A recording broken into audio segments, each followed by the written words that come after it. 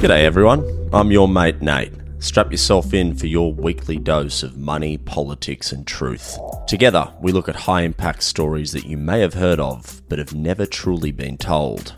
From historic Kerry Packer tales to longer deep dives into the true origins of the welcome to country phenomenon. I'm your mate Nate, and get ready to rethink the way you look at the world around you. In today's Short Yarns episode, we look at some of Australia's most iconic brands and their origins. We also dive into one of the largest landowners in history and how he acquired more than 3% of the entire landmass of Australia. What's black, worth $500 million and can fit in your hand? During World War II, a black paste was brewed that would change the way Aussies ate forever. It divides palates globally to this day, and you probably have it sitting in your pantry right now. But did you know Vegemite wouldn't exist if it wasn't for a food shortage during World War I? In 1922, Kraft tasked Dr. Cyril Callister to develop a spread from leftover brewer's yeast extract. The goal? To replace the beloved but unavailable British Marmite during World War I. Little did he know, he was about to create an Aussie icon. The spread was initially dubbed Pure Vegetable Extract, but the new spread wasn't getting much attention. In a stroke of marketing genius, Kraft initiated a nationwide naming competition where the winner would receive $50, around $500 in today's money. Sure enough, the name Vegemite won the bread. While it's always been as Aussie as it gets, it remained under ownership of America's Kraft until 2017. Fortunately, Vegemite was moved to its rightful home in 2017 when Bega Cheese Group purchased it from Kraft for a whopping $460 million.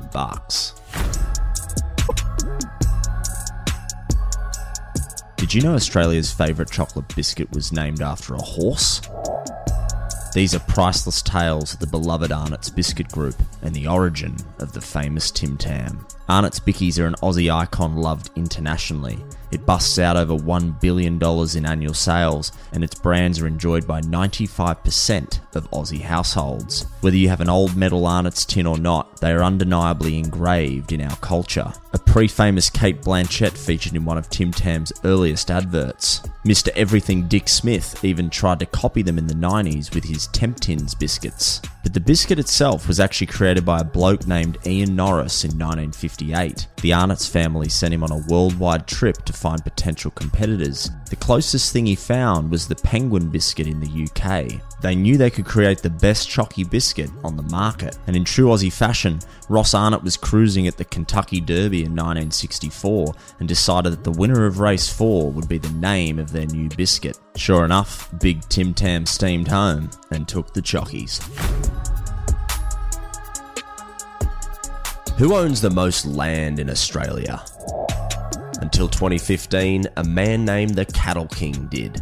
Covering an astounding 3.7% of the entire country, Sydney Kidman's land was equivalent to the entire landmass of New Zealand. But how did he build this empire? Well, in 1870, at age 13, he left home in South Australia with 5 shillings in his pocket and rode off on his one-eyed horse, aptly named Cyclops. He worked on cattle stations until his early 20s, mastering the art of ranching. In his learning years, he saw the devastation droughts could cause to stock, so he was determined to disaster-proof his operation. Drawing on his experience from working up north and other parts of the country, he diversified his land purchases across the land. He would grow and fatten his cattle on his remote stations up north and bring them down the lines of stations along the great inland river systems to the markets in the south, providing good feed and water along the way. The smaller ranches at the markets in the south could never compete with the Cattle King's quality.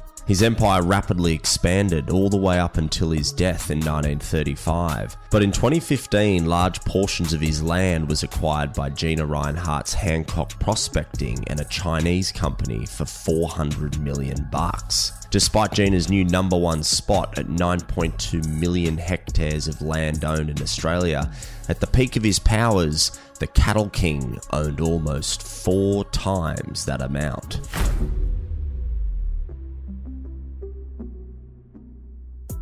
Thanks so much for listening, guys. I hope you enjoyed the episode. If you're a new listener, we've got episodes coming out every Tuesday and Thursday morning. Can't wait to catch you in the next one, guys.